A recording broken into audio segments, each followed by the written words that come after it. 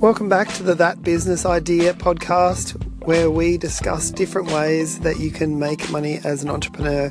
Now, the idea that we're going to be looking at today is finding areas within your local community that you could offer advertising. So one of those is binvertising, where you would actually go around to household owners and ask them if they'd be willing to, for a fee, place stickers from local businesses on their bins.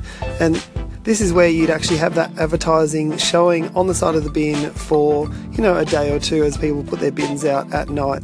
Another way that you could have advertising shown is if you had the advertising shown on, say, a fence in your local area, or even stuck on the side of cars in your local area. Just a few ideas that might spark some creativity, and something that I'd love to hear back from you. If you've gone and tried this and you've perhaps gone to homeowners and said to them, what about putting a small A4 size advertisement on your fence for a one-off payment or for a payment per month?